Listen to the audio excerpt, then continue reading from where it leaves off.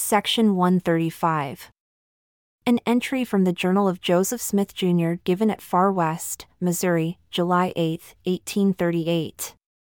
Question, O Lord, show unto your servants how much you require of the properties of your people for a tithing. Answer, Verily thus says the Lord, I require all their surplus property to be put into the hands of the bishop of my church of Zion, for the building of my house, and for the laying the foundation of Zion, and for the priesthood, and for the debts of the presidency of my church.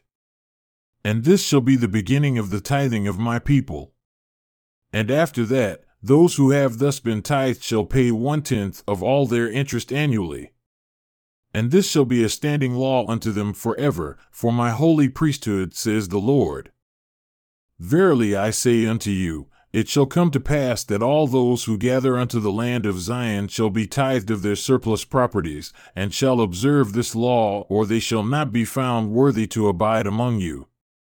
And I say unto you, if my people observe not this law to keep it holy, and by this law sanctify the land of Zion unto me, that my statutes and my judgments may be kept thereon, that it may be most holy, behold, verily I say unto you, it shall not be a land of Zion unto you.